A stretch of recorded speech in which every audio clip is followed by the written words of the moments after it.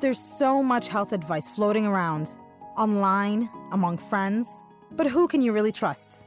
Trust the experts. Listen to the world's brightest medical minds, our very own Cleveland Clinic experts. We ask them real questions, tough and intimate health questions, and we get real answers, all originally recorded live. This episode is a rerun. It originally aired in 2018. Good morning, and thank you for joining us today. I'm your host, Nada Youssef, and today we're speaking with dermatologist Dr. Christine Lopez. We're taking all your questions regarding skincare issues or dermatology issues. But before we begin, please remember that this is for informational purposes only, and this is not to replace your own physician's advice. Thank you so much for coming today. Of course. Thank you very much for the opportunity to share my knowledge about dermatology to the community. Thank you. Thank you. Do you want to give us a little bit of your background? Of course. I'm Dr. Christine Lopez, and I joined the Cleveland Clinic in 2000 to pursue my Mohs micrographic surgery fellowship. Prior to that, however, I completed my dermatology residency in the Philippines at the Skin and Cancer Foundation in Manila. After my fellowship, I redid my residency here at the clinic in order to be board certified in the United States. Since then, I've been practicing at the clinic, focusing my practice on skin cancer management, dermatologic surgery, and cosmetic dermatology. Awesome. Great. Thank you. Well, let's go ahead and start with our first question. We have a question from Brandon. I'm getting small white bumps around my eyes. What are they and how do I get rid of them? Good question to start with. So, white bumps can be a number of different things. And I think this is where a visit to your dermatologist would be necessary because you can only imagine there are a number of benign growths that can appear around the eyes. But more importantly, there are some of these benign growths that could be signs of something else going on in your body that needs to be addressed. A visit to a dermatologist is what I would recommend to figure out, is this a syringoma? Mm-hmm. Is this a milia? Is this and a variety of other benign conditions. Xanthalasma, which could be related to your cholesterol levels. So a visit to a dermatologist is definitely recommended. Can we remove them?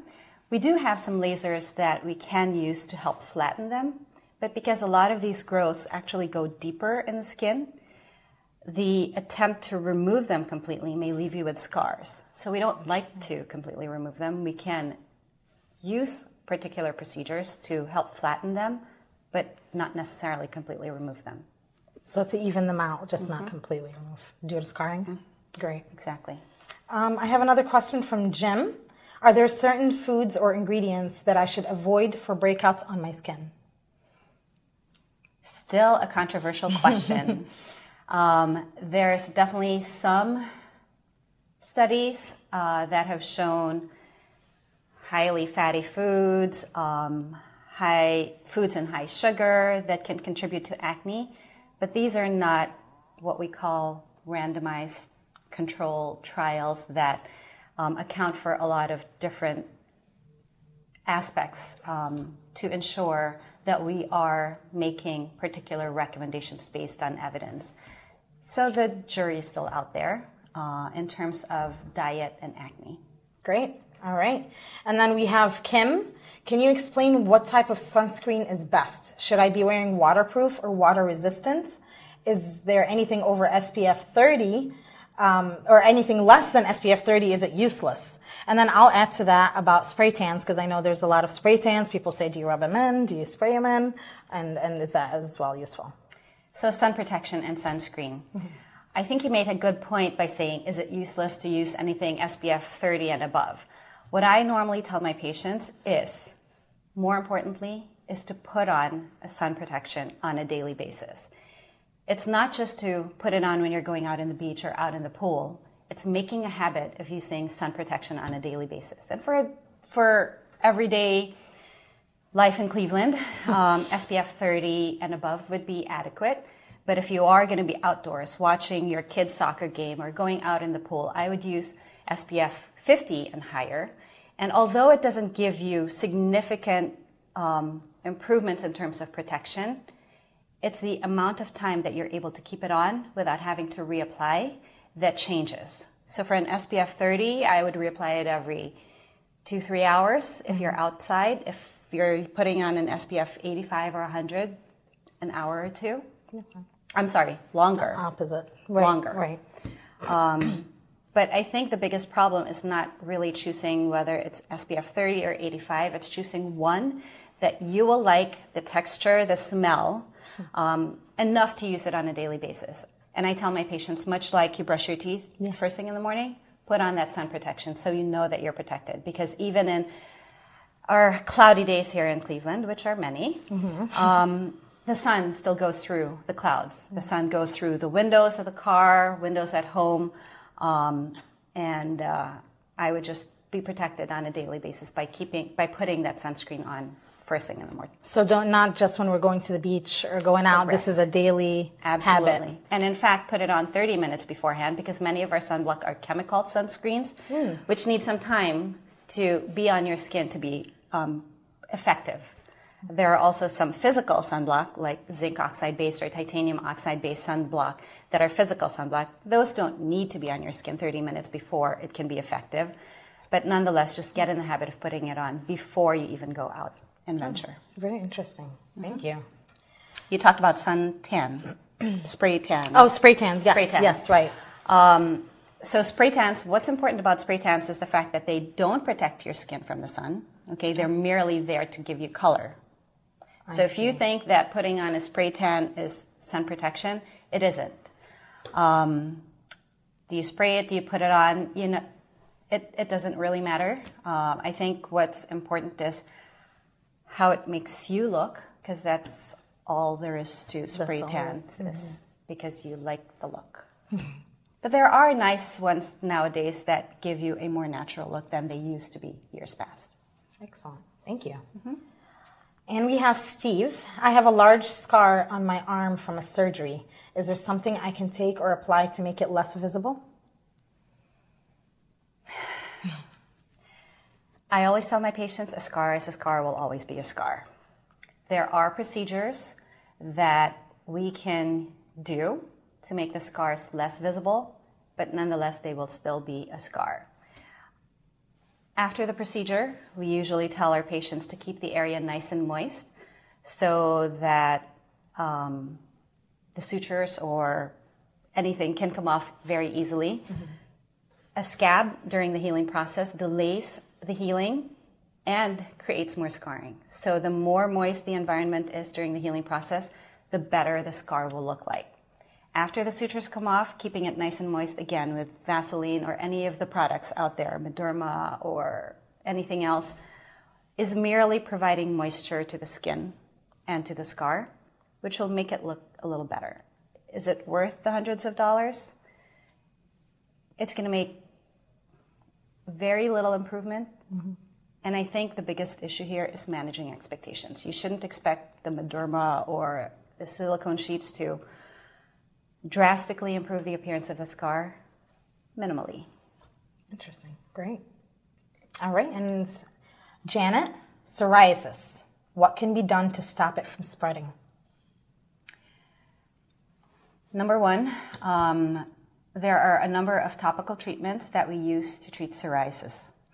We use topical steroids, we use vitamin D creams, we use light therapy. Sometimes, if it's extensive enough, we may opt for systemic medications like methotrexate. But more recently, there are products called biologics, which are synthetic human-derived products that are used to treat psoriasis and psoriatic arthritis. And those are injected medication. And the areas that are involved will help minimize its spread. But nonetheless, staying active on your treatment regimen for psoriasis is probably the best avenue to control psoriasis. Great. Thank you. All right, and we have Sharif. I have a very resistant dandruff in my hair. Any strong medications for that? Skin or scalp dandruff is very common. In dermatology, we call it seborrheic dermatitis, and we can see it not just on the scalp, but also on the eyebrows, around the nose, ears, chest, around the mouth. And we usually treat that first with over-the-counter anti-dandruff shampoos, but there is a antifungal product called Nizoral and a 2% formulation that is available as a shampoo, as well as a cream that can be used to control that. Excellent. Great. And we have Ruth Ann. Is there an effective repair on my nostril after, is it Mohs surgery, M-O-H-S? I have cartilage blocking on my left nostril. Yes. We work very closely with our plastic surgery and our ENT facial plastic surgery colleagues to address issues like that. Yes, there are a number of reconstructive options that carry that side effect in the process of reconstruction, and we openly discuss that with our patients, and if we need the help of our ENT or plastic surgery colleagues, we would refer you to them to help alleviate that problem. Great. All right, and then I have Bernie. I am 76 years old and I have crepey skin on my arms. Can you recommend a lotion or treatment to help with that? We like to use, I think similar to sun protection, putting lotion on a daily basis is what's going to help minimize that. I usually tell my patients, within 3 to 5 minutes of getting out of the shower to just lather yourself up with lotion. So not only is it going to prevent dry skin, but it's also going to help hydrate the skin and minimize the appearance of crepey skin. In addition to just bland moisturizers that are available over the counter, there are products that you may want to look for in particular that add extra moisture into the skin, as well as exfoliate it and enhance the production of collagen to help minimize that crepey appearance. We look for products that contain glycolic acid, lactic acid, and there are products out there that are available over the counter. Here in the U.S., SkinCeuticals, for example, may have a line of products, Aqua Glycolic, MD Forte. There are a number of products that are available over the counter, as well as products that you can get as cosmeceuticals, which are dispensed out of a physician's office. Great. And we have Judy. I have broken spider veins on my cheeks from having them stretched during an oral surgery. Is there anything I can do? Yes. We actually have a vascular laser that helps target that specifically. They're called telangiectasias if they're teeny tiny. And the laser targets the blood vessels, heats them up so that they collapse, but they're not getting rid of them. They're merely closing them down so they can reopen. So it's not a one-time treatment. It's usually a treatment that we would recommend every 3 to 4 months for a series of maybe 3 or 4 times, and then after that, a touch-up every year. Excellent. Great. I have a question from Joe. I have rosacea. Is there an over-the-counter solution? I was allergic to minocycline and not sure about the other treatments. Yes. Rosacea has many different variants. You can have just the pinkness of rosacea, which that laser that I just spoke about can address. You can also have what we call the papulopustular variant, where you get little pimple-like lesions associated with your rosacea that flare with environmental changes, certain eating spicy foods, hot beverages, and all that. And that we usually address with a topical antibacterial cream, a prescription, as well as other minocycline-like antibiotics, not primarily as antibacterial, but more anti-inflammatory. In terms of over-the-counter products, because redness is a common theme in rosacea, we will recommend green-based tinted moisturizers that are available over the counter to cover up the red, as well as sun protection because that also aggravates rosacea. Sure. But yes, the green-based moisturizers can help minimize the redness that is a prominent feature in rosacea. Awesome, great. And we have Jolyn. I am 59 years old and still getting blackheads in the chin area, along with some acne in same areas. I need some help as to the best cure. You may think that acne is predominantly a teenage condition, but it actually has 2 peaks. So we see a lot of acne in the teenage years with the rush of hormones into the system, but we also see it in the 40, 50 age range. And most commonly, we see them around the mouth and, again, related to hormones. So we usually, when you come and see the dermatologist, we'll assess, is the acne hormone related? And therefore, we may treat that with hormone replacement therapy, prescriptions like aldactone, and if it's severe enough, we may look to our oral isotretinoin or Accutane products to address them. But it's very common to get acne in the 40 to 50 age range, particularly around the mouth, as it is hormone related. Okay. Does stress have to do anything with that as well? Stress has a lot to do with everything. A lot of skin conditions definitely are aggravated with stress. So modifying stress and, getting into a healthier habit and managing your stress will only help your skin condition. That's good. And I have Sandra. What can be done with those ugly age spots on my face? They're too dark to cover up with makeup, and they make me very self-conscious. There are many dark spots in the dermatologist's eyes. They can just be plain old freckles, which are the smaller light brown ones. There can be something we call lentigo or lentiginous, plural, which are more well-formed dark spots or age spots. That's probably what people consider. And then there are ones that are a little thicker, and those are benign growths called seborrheic keratosis. So depending on what these brown spots you're talking about, there are things that we can do.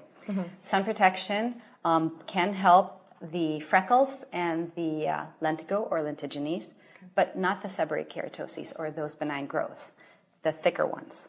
The age spots that are flat can be improved with the use of liquid nitrogen, for example, and then we also have some different lasers that can help address these brown spots, as well as topical bleaching creams. So those are products that we would recommend to address the freckles as well as the lentigo or lentiginous. But for seborrheic keratosis, which are benign overgrowths on the top layer of the skin, those can look flesh-colored, pink, light brown, dark brown. Some people may be worried because it looks like a melanoma. They can be ugly, looking like barnacles.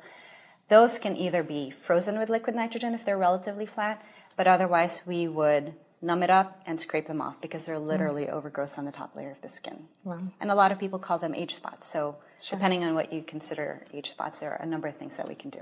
So if someone has many spots on their bodies, many of the dark spots, like hundreds, do they get them all checked out, or which ones stand out that maybe I should go see a physician? So when you see a dermatologist, we usually do a full body skin exam where we look at everything. Oh, okay. And depending on what stands out, whether it's a mole, which is not just an age spot, but it could be a mole, or it could be a benign keratosis, like I said, then we will bring that to your attention and then address them specifically. Oh, interesting. Very good. Okay, and I have Jen. How do I know when a mole is cancerous? Should it look a certain way? There are things that we look for in moles that we call the ABCDEs of melanoma. A, asymmetry. Does one half look like the other half? B, border.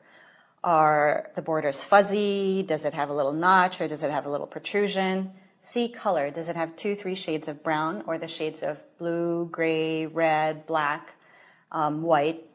Those are concerning. D, diameter, greater than 6 millimeters, which is like the back of a pencil eraser.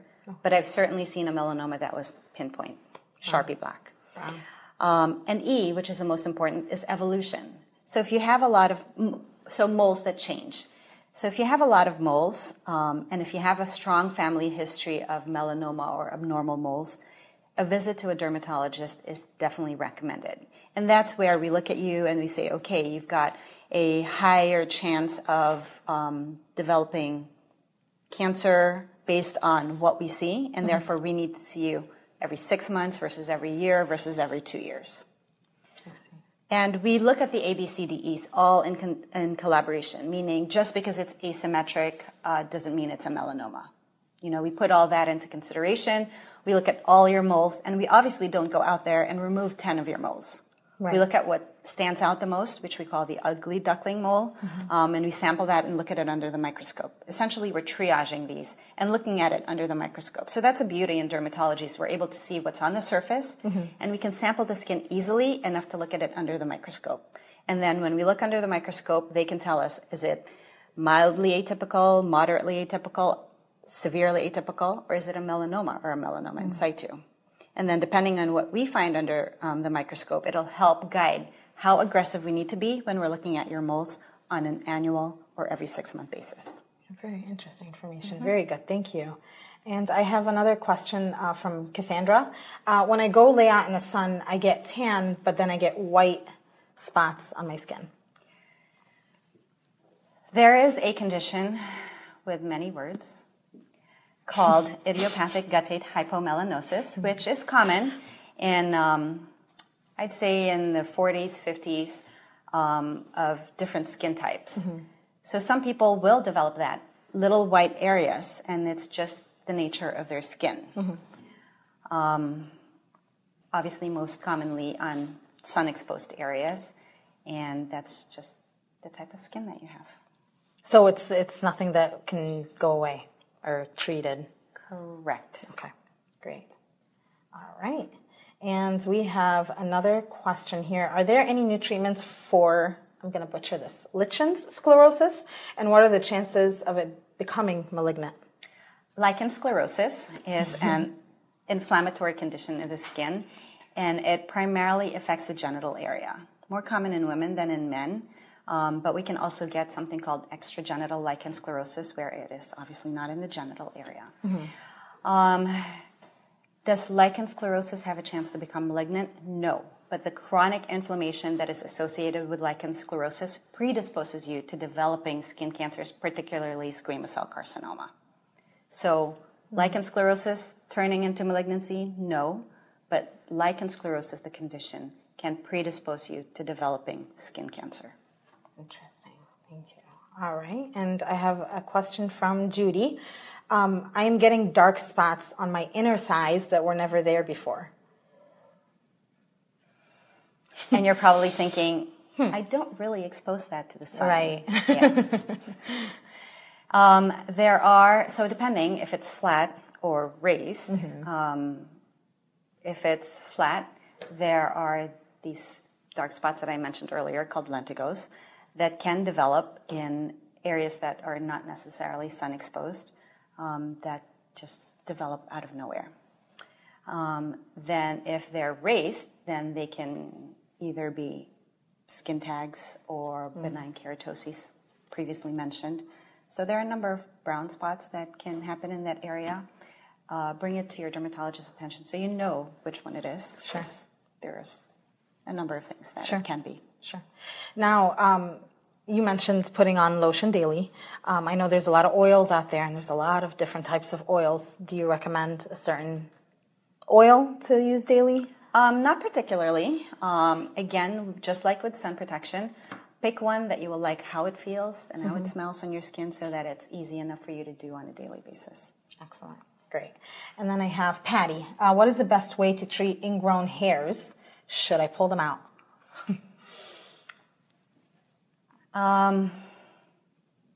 So number one, pulling them out, depending on how you pull them out, be it waxing your fingers, tweezers, or whatever, can potentially predispose you to introducing bacteria into the skin.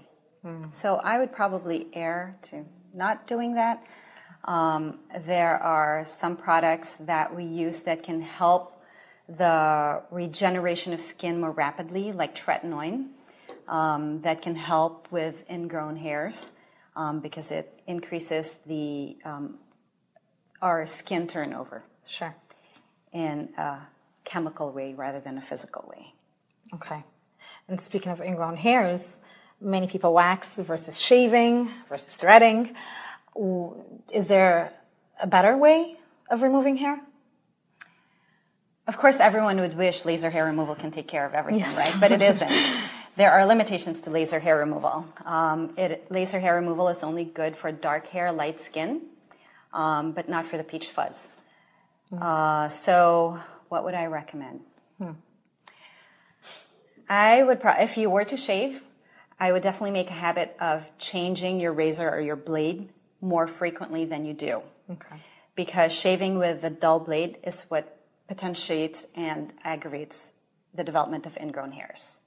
So like weekly basis, monthly basis, how often? Definitely not monthly. I get my daughter disposable razors and I tell her to change them every 2 or 3 times. Two or three uses. Okay. Excellent. Waxing can be highly irritating, but it does work well. So I would probably recommend that. Threading I've seen work well too. So I think it's a matter of making sure that you minimize the chance of irritation if it does happen, because there's definitely a risk of burning with waxing. Right. So I've seen that a lot. So be careful with that, and addressing the burn immediately after, should it happen. Excellent. Great. Well, that's all the time that we have for today. Wow, that flew. But before I let you go, is there anything you want to leave our viewers with that maybe we haven't talked about?